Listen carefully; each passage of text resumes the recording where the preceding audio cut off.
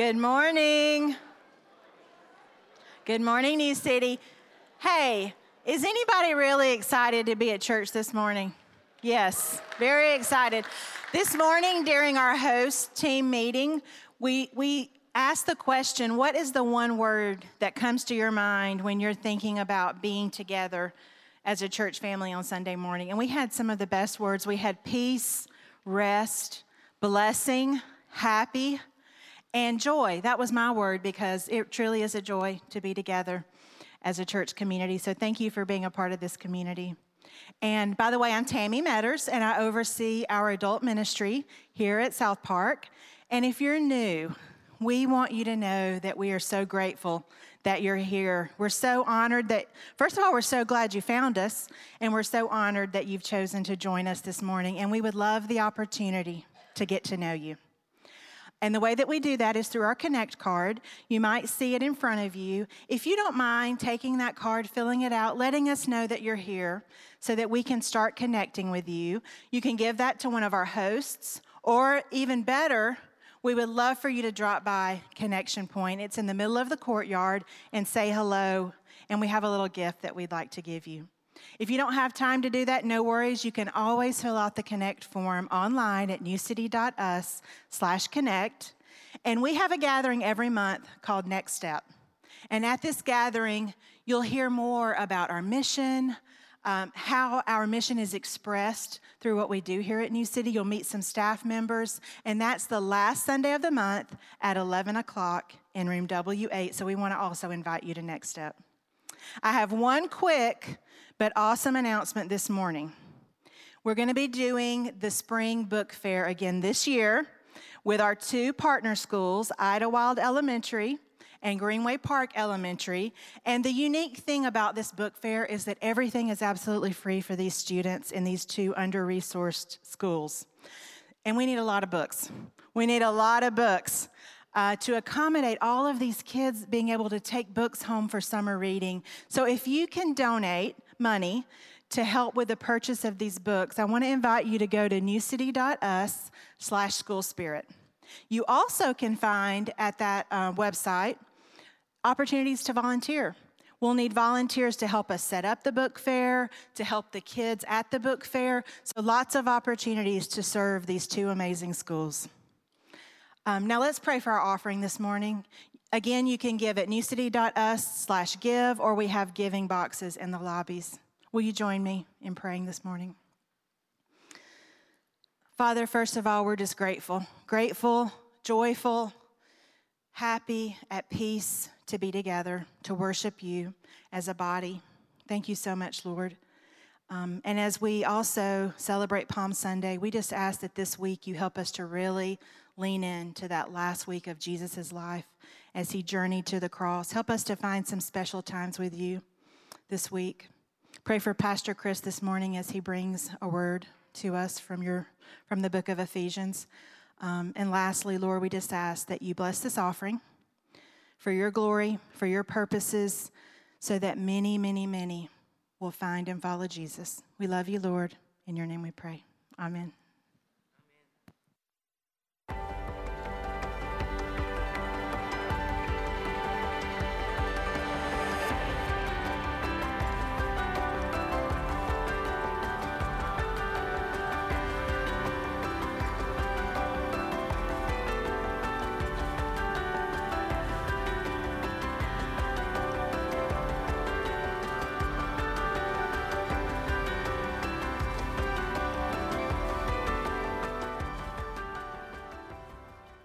Good morning.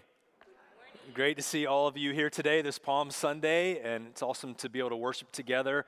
My name is Chris. I'm one of the pastors here at New City, and we're in a series on the book of Ephesians. So I want to encourage you, if you have a copy of the scriptures or you have it on your phone, to be turning open to Ephesians chapter 4. That's where we're going to be today. And as you're turning there to Ephesians 4, I have a little bit of family news for New City as you're turning there.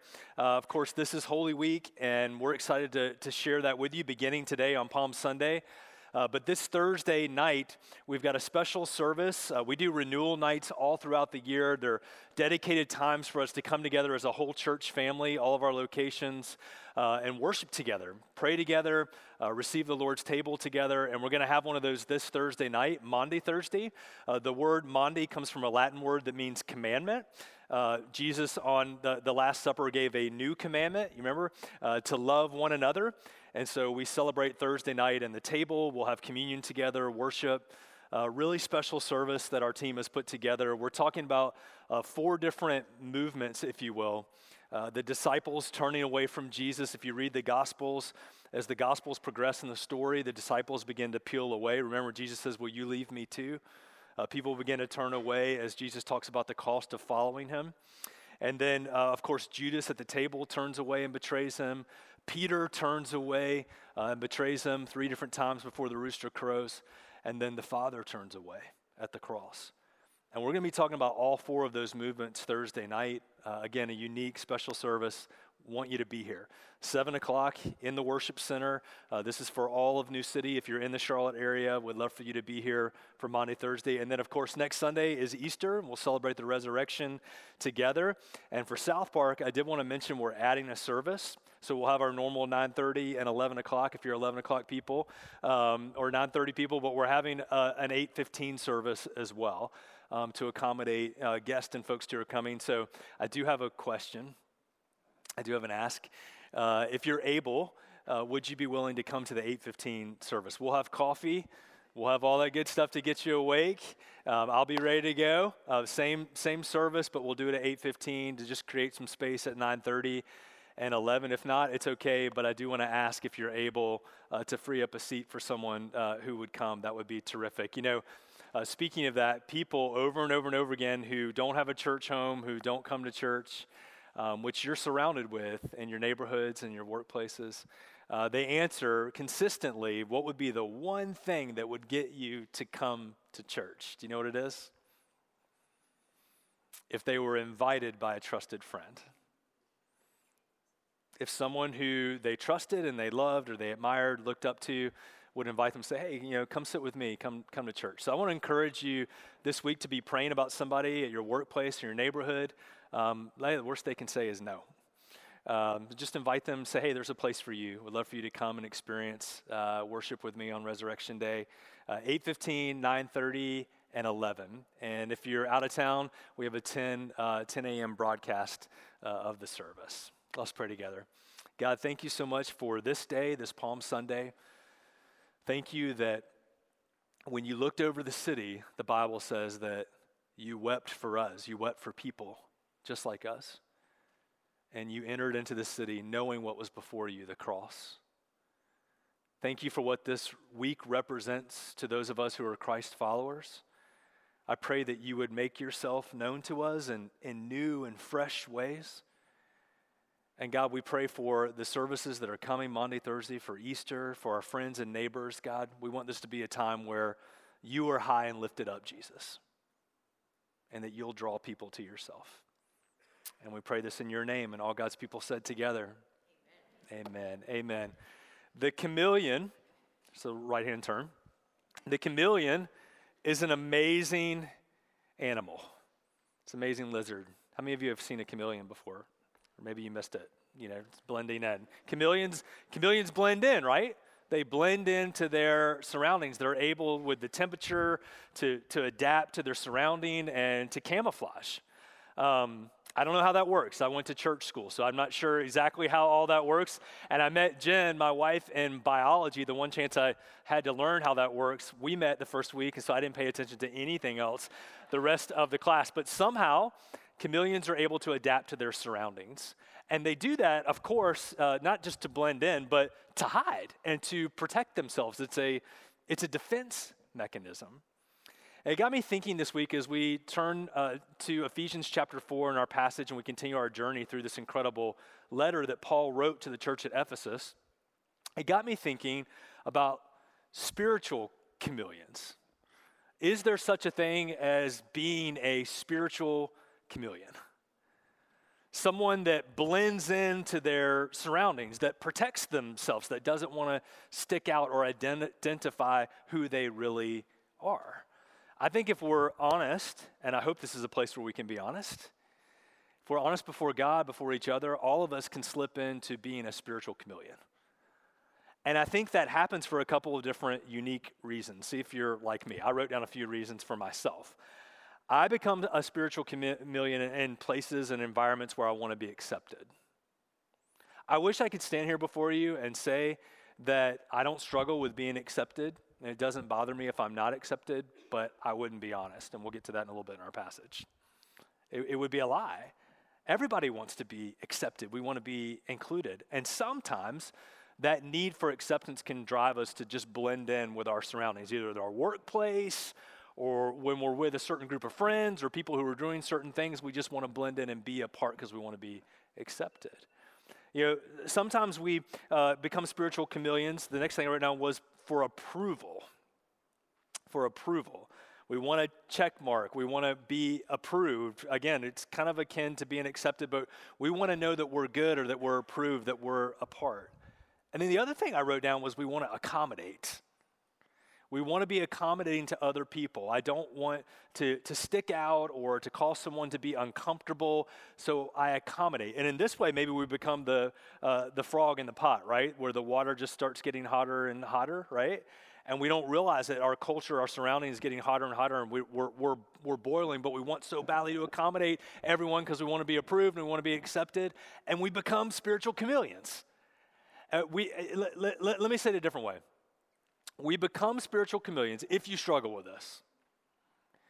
We become spiritual chameleons when we're living for approval, for acceptance, for love, instead of from approval, from acceptance, from a place of love. And as Christ followers, for those of you who are Jesus followers today, we have been accepted. We have been approved. There is a check mark and a seal on our lives. We are loved, and that's where we start from, and we move into the world, and we show up from a place of being approved, from a place of love and acceptance. But so many of us, even as Jesus followers, are still falling back into old habits and living for approval. Does that make sense? Let me say it a different way. We're not chameleons who are imitating others. We're Christians who are imitating Jesus. And that's the bottom line for our passage today as we jump into Ephesians chapter 4. We're not spiritual chameleons that are just trying to blend in and be like other people because we need their approval or their acceptance. We're Christ followers. We're Christians who are imitating Jesus, our example. Let me give another example, just to maybe wake you up this morning. Let's say that you had a friend that had concert tickets to a concert that you really wanted to go to. I don't know what your cup of tea is with concerts, but this is a concert that you couldn't get a ticket to, your friend has one, and you want to go. Or maybe it's a sporting event. Maybe on today, it's the Masters. You want to go to the Masters, which if you have those, we could probably leave right now, and we could be there. Let's say you had a friend that had tickets to the Masters. And you wanted so badly to be a part of it and to go. And so all day long, you know that your friend has tickets in their pocket and you're kind of mugging in front of them and, how you doing today? Can I get the door for you? You need something to drink, a Diet Coke? Can I get you some potato chips? Anything to make you comfortable. Just want to be friendly to you because I'm trying to get something from them, right? Let's say your day started with your friend saying, hey, you're invited. Here's the ticket, you're invited. And the rest of the day, instead of mugging in front of them, hey, you're looking good today. I've already been invited. You've already accepted me. As Jesus followers, you're already invited. You've already been included. You don't have to mug in front of Jesus, right, all day long trying to get something from him, or more importantly, from other people around you. It's already been given to you. As Christians, we don't live for acceptance and approval from other people. We live from acceptance and approval from God. Do you hear the difference? Hey guys, we live in a world And I know this is true in your workplace. We live in a world that compensates you, that promotes you, that recognizes you for what you know and what you do. What you know and what you do. It's very rare in our world right now, and sometimes the church can be susceptible to this. We just want you to know something, and we want you to do something. But what Paul is writing about here in our passage is being someone. Who are you? And how does who you are, your identity, overflow in how you live? And what would it be like, instead of being a chameleon that just blends into all of your surroundings, to knowing who you are and showing up into the world, into relationships, in your business, in your neighborhood, in that family situation where there's a lot of tension, showing up who you are with your identity secure? You know, when Jesus was questioned about his identity, the Bible says that he knew who he was and where he was going. What a great blessing in our lives as we follow after Jesus, to know who we are and to know where we're going. So many people in the world don't, guys. Listen to this passage. This is from Ephesians chapter 4, our chapter.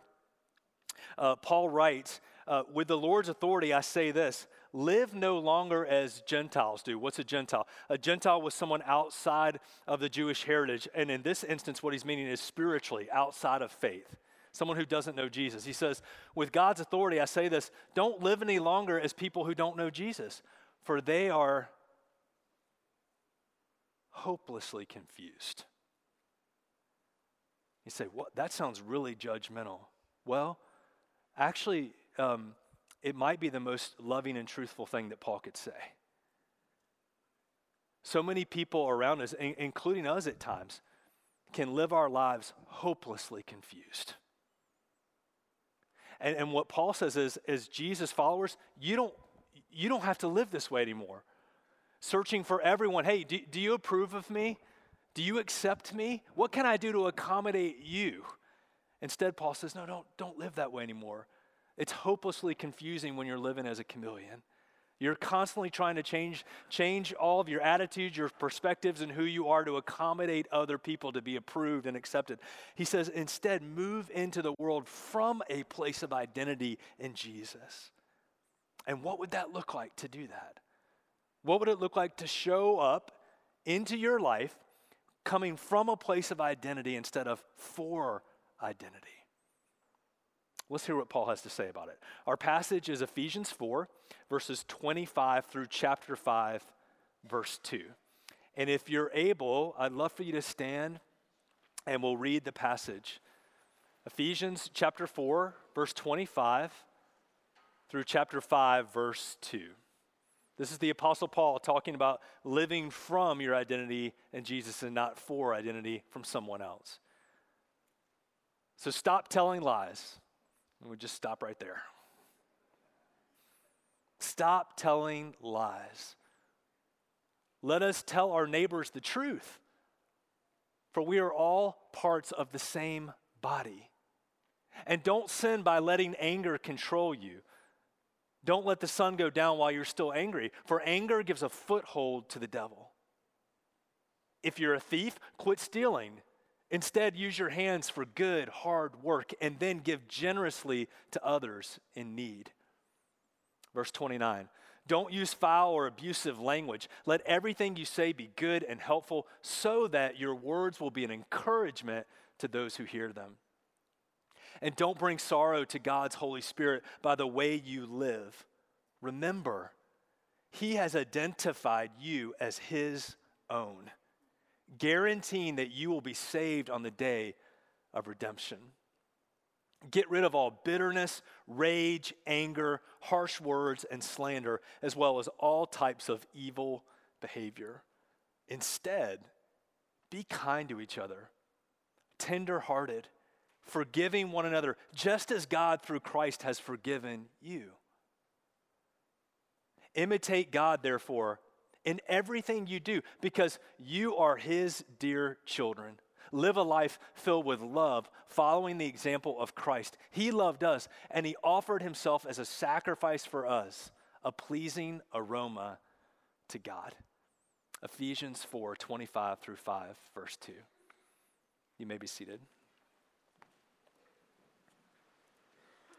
So you could hear this, right? You could hear this passage as another list of things that you need to do to be approved by God. And you would miss the entire context of the passage.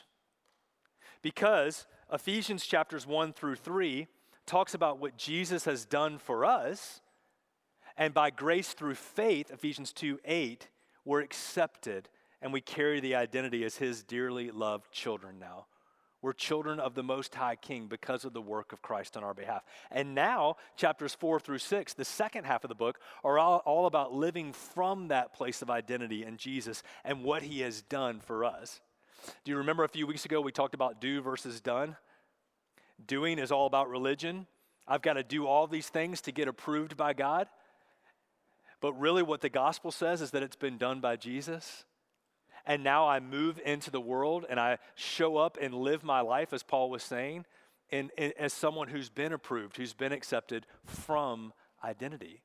And you heard several different ways that happens. And Paul's going to list them here, but I just want to say up front, if you hear this is another list of things to do, you're living for instead of from. This isn't another list. This is Paul saying, because of who you are, this is how you live your life. This is how you show up and live from identity instead of for it from other people. And the first thing he says, back to verse 25, is no more lies. Stop lying. Well, let's take one step back to verse 24 if you're following along in the passage with me. In Ephesians 4, verse 24, Paul says, I want you to put on your new self, your renewed self in Christ. And what does that mean? It means we put away our old nature, who we were before we met Jesus, and we begin to clothe ourselves and put on the new nature of Christ. Paul says it another way in 2 Corinthians 5:17. He says, in Christ we are a new creation. The old has passed away. Behold, the new has come. It's where we get the word new and new city. It's not a new church. It's the new life of Christ. There's only one thing in your life, guys, that will never get old. I hate to break it to you, but the clothes you're wearing one day someone else will wear. The car you're driving, somebody else will drive. It'll get old. The house you're living in one day will be bulldozed and somebody else will build another house on top of it. There's only one thing in your life that will never get old, and that's the new life of Christ. So Paul says, let's put on this new nature, this new life that we have in Jesus, and throw away the old. And what would that look like? And he starts with stop lying. You know, the greatest lies that we tell are the lies that we tell to who? Ourselves. The greatest lies that you tell are the ones that you tell yourself.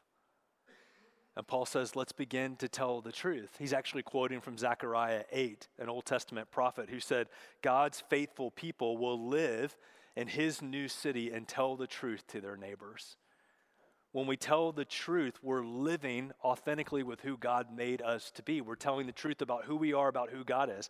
And we're telling the truth to our neighbors. And when we don't tell the truth, when we lie, our neighbors and the people around us are confused because they thought we were Christ followers who tell the truth. And we tell our kids, we can get through anything. We have 3 children, 16, 15, and 12. Pray for us. We tell our kids, we can get through anything, right? We can get through anything if we tell the truth. We can get through anything together as a family if we tell the truth. And the reason why we say that over and over and over again is because the truth is the beginning of trust. And when we lie to ourselves or other people, we break trust. So as bad as it may be, and we've been through some tough stuff, and we're going to go through some tough stuff, and I'm sure your family has too, we have to start with the truth. What is the truth? Let's tell the truth to one another. Speak the truth. Put away falsehood and lies. And that's where Paul begins too. When you're living from your identity, if it's secure in Christ, I can tell the truth. Even if it's difficult, especially if it's difficult, because my identity is secure. Here's the second thing he writes. Look at verse 26. He says, no more anger, 26 and 27. This is a tough one, right? When you're living from your identity in Jesus and not for identity from someone else as a spiritual chameleon, right? Constantly changing and adapting. Paul says more and more you're going to be less and less angry. Now, I want to be very careful here because anger is not a sin in and of itself. That's not what Paul says. But I want you to pay very close attention in verse 26 and 27 here. He says, don't let anger control you. Don't be controlled by the emotion of anger. Now, on this Passion Week, some of you remember some stories about Jesus from Passion Week. Remember, he walks into the temple, and what does he see? He sees people exchanging money. And what happened in the temple was there was a currency just for the temple. So when people would come from all different places that had different forms of currency, they would come to the temple in Jerusalem, and they would have to exchange their currency for temple currency to buy sacrifices, to make sacrifices to God and offer atonement. And what temple workers would do is they would sit in the temple courts there, and they would raise the price of the temple currency against whatever currency was being given. So they would steal from people, basically. They would rob them, and this infuriated Jesus. He was very angry, and he turned over the tables. Do you remember this? And he says, my house, my Father's house is going to be a house of prayer. You've made it into a den of thieves. But I want you to notice something about that moment with Jesus and what Paul is saying here in verses 26 and 27. He says, don't let anger control you. And then he says that anger has an expiration date. Did you know that? Your anger, the emotion of anger, can be incredibly useful if it's controlled by the Holy Spirit and it's temporary. But when you live in anger and you operate in anger, what does verse 27 say? You give a foothold to whom? To the devil. You open up your heart and your soul when you live in anger. When you stay in anger and that emotion, you open up your heart to the work of the enemy of your life. That's how serious this is. Now, you don't need to raise your hand, but how many of you struggle with anger? If I did ask you to raise your hand and you're honest, let's get back to number one. Every hand would be raised. Okay? And here's what I want you to hear biblically. Anger is not a sin, but how you use anger can become a sin. And anger, back to verse 26, has an expiration date, just like the food in your refrigerator.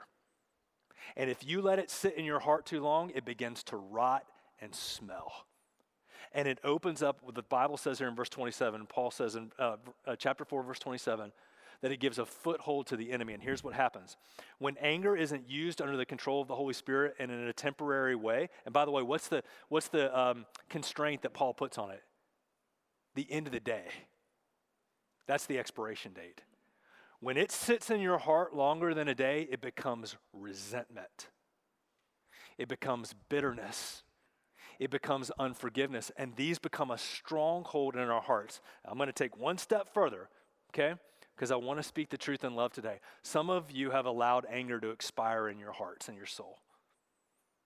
And what's happened is it's opened up a foothold for the enemy, and it's become resentment, bitterness, and unforgiveness. And what God wants to do is for you to take that and give it to him and to fill those places in your heart that you're holding on to with love and forgiveness. And the only way to do that, guys, everyone watch this, is not to just power up and try a little bit harder to do it. The only way to forgive other people and to let go of that bitterness and resentment and unforgiveness that anger has expired and turned into is to look to Jesus. The only way is to put on more of your new self and to see how much God has forgiven you. It's not about trying harder. It's about being who you are in Jesus and looking to his example of what he's done for us. Tim Keller says, anger reveals who or what we worship. Ouch. So pay attention to your anger. Remember, anger is not a sin in and of itself. Just like money isn't a sin, but money can be the love of money, right? The emotion of love and attaching ourselves to money can become the root of what? All evil. And just like anger that's not under the influence of the Holy Spirit and for a temporary moment can become a foothold for resentment, unforgiveness, bitterness, many of the things that we struggle with. And here's the deal, guys, from my heart to your heart, God wants you to be free of that stuff. God wants you to be free of it. We get this one life to live. Don't go through it being bitter or resentful. Give it to God. Look to him and his example, his forgiveness to us. Open up your heart to love and grace and all the things that God wants to fill those spaces in your heart that are full right now of bitterness and resentment because anger has expired in your heart. I had a mentor that told me one time, whenever you're angry, pay attention to what you think is controlling you or what you're trying to control. Because anger is always linked to control. It didn't go right. That person didn't do what I thought they should do. I feel controlled by them and I get angry. Remember, anger under the influence of the Holy Spirit that's temporary can be useful. But when it expires, it becomes rotten and leads to every other kind of vice and foothold in your heart. Here's the third thing, verse 28. No more stealing. Paul says, a mark of someone who's living from identity instead of for approval and identity from everyone else, like a chameleon, is someone who's working hard with their hands. Isn't that interesting? That God created you for good and for hard work, to do something meaningful and purposeful, to create, to give to the world. So whether you're an architect, you're a business person, you're in education, you're in medicine, you're in the arts, you're in media, God purposed that work, and it can be an act of worship when you're doing it for his glory and the good of other people. But Paul says when we steal from other people, and by the way, stealing isn't just physical, it could be digitally, all kinds of different ways that we can take what isn't ours. And when we do that, not only do we rob the world of the gift that God wants us to give through the hard work of our hands, but we rob ourselves of the gift of being generous. Because our hard work produces generosity, and it's meant to be given away to other people. When we hold on to it, it begins to spoil. Here's the fourth thing. Follow along the passage, Ephesians 4, verse 29. He says, living from identity, living as a Christian, as a Christ follower in this world, here's what it looks like. These are my words. No more nonsense talk. You know, nonsense, that is nonsense.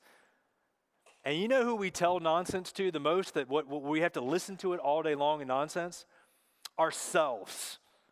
Our own self-talk. Like, look at the person beside you, your left and right, and it's like, you think it's bad for you. I have to live with myself. I have to listen to myself all day long. And some of you have just such negative self-talk. It's nonsense. Look at how Paul puts it in verse 29. He says, don't use foul or abusive language. Some of you abuse yourself with your language. You shame yourself. You've been doing it for years. That inner critic has become so loud in your life. It's controlling you, and it spills out to other people. Paul says, instead, let everything you say be good and helpful. That's just a good filter with your words. Is it good? Is it helpful? Then he says, so your words will be an encouragement to those who hear them. Could people in your work, the people who are in the cubicle beside you, your neighbors say, I'm encouraged when I'm around this person because of their words. You know, we had this thing with our kids growing up, KNT, kind, necessary, and true. And sometimes we could hit 1 out of 3 or 2 out of 3, but it was hard to hit 3 out of 3. So it might be kind, but is it true? And here's the one that's really hard. Is this really necessary? Do I really need to say this? What's your filter for your words? Do you have a filter for your words? Or does it just come out like, the I Love Lucy gumball machine? It just keeps coming out. You can't control it. It just comes. Paul says you control it. You put it under the influence of the Holy Spirit. And you ask yourself, is this good? Is this helpful? And here's the deal, guys. Words build worlds. Words build worlds. What world are you building with your words? Is it a world that the people that you love, that you work with, that you're doing life with want to live in? Are your words kind? Are they tender-hearted, as the passage says? Are they loving? Are they encouraging to people? This is shocking to all of us. Not every word needs to be spoken. And Paul says we've got to take hold of our words, and before they escape our mouth or they even get into our soul from our minds, we've got to take them captive and place them under the filter of, is this true? Is it good? Is it necessary? Is it helpful? Fifthly, Paul says, no more hurting the Holy Spirit. No more hurting the Holy Spirit. What does that mean? Verse 30. Well, someone who lives from their identity is not going to want to hurt the Holy Spirit who resides in them. And if you go back to chapter 1, you listen to some of the early message in our study, Paul says the Holy Spirit is God's gift, God himself who indwells us. Used to be that you had to go to the temple in Jerusalem to be in the presence of God. Now God says we are his temple. And the Holy Spirit himself dwells within us. And not only that, it gets even better. He empowers us to live a life from identity. So we're meant to ask for his help with our thoughts and with our words, but it gets even better than that. The Holy Spirit, Paul says in chapter 1 in Ephesians, is a guarantee for more gifts from God to come. And you say, how's that possible? As we start Holy Week on Palm Sunday, and we're reminded of the cross and what Jesus did for us on the cross, where he withheld nothing in his love for us. He went all the way to the cross and gave his life. And the Bible says that for all eternity, God is going to be displaying and giving you his gifts of love. So in other words, you haven't seen anything yet. The cross is the beginning point of God wanting to show you his love. And he's going to spend all eternity in heaven showing you his love. And the Holy Spirit is the first deposit on all the other gifts to come. I know I have a lot of finance people in the room in this city. We know what a deposit is. We know what an initial payment is, a guarantee. Paul uses that financial language because Ephesus was a financial center, and he says the Holy Spirit is the guarantee of more things to come in your life. And to that we say yes. More things, Jesus. More of you in our lives. And Paul says we can actually hurt the Holy Spirit by living the way that he's describing. Not from our identity in Jesus, but for our identity. Becoming spiritual chameleons, just blending into everyone and everything around us in the culture. That, let's go back to verse 17, is hopelessly confused. If you see someone who's lost, why would you follow them? If a car is lost, and you just start following them, where are you going to be? Lost. But guess what? We put our spiritual cars behind people that are spiritually lost and go, wherever you're going, I just following you. And then we're surprised when we're hopelessly confused. Paul says, no, we live from identity. And the Holy Spirit identifies us as his. And the word here is, it's actually a seal or a mark. The Holy Spirit seals us and marks us for everyone to see that we are God's. Here's the final thing, verse 31. Paul says, living from identity would look like no more malice. It's an interesting word. And the word actually describes all the other words that are mentioned in verse 31. They're very provocative words. He says, get rid of bitterness, rage, anger, harsh words, slander. And then Paul finishes with this, as well as all types of evil behavior. So in case I've missed anything, all means all, and that's what all means. Everything else, Paul says, if I've forgotten it, don't live that way. Why? Because you're God's. And you're not living for identity, you're living from identity. And someone who belongs to God doesn't behave in this way. And when they do, and we all fall short, we quickly ask for forgiveness. And we ask God to help us, which is what we're doing today. The more you're living for approval and acceptance and accommodation, the more you're going to hear all of this as another list to do. But the way Paul writes this to us, dear friends, is not a list of things to do for approval. It's a way of life from identity.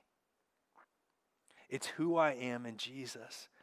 And because of that, I am putting away lies and bitterness and harsh words and hurting the Holy Spirit and stealing, if that's a part of something that I'm doing. I'm putting that stuff away. And every day I'm asking God to help me more and more and more to live from my identity instead of for it. And we'll finish here. Paul finishes the the thought this way. I love this. He reminds his listeners, each of us, he reminds us who and what we're living from, just in case we forgot.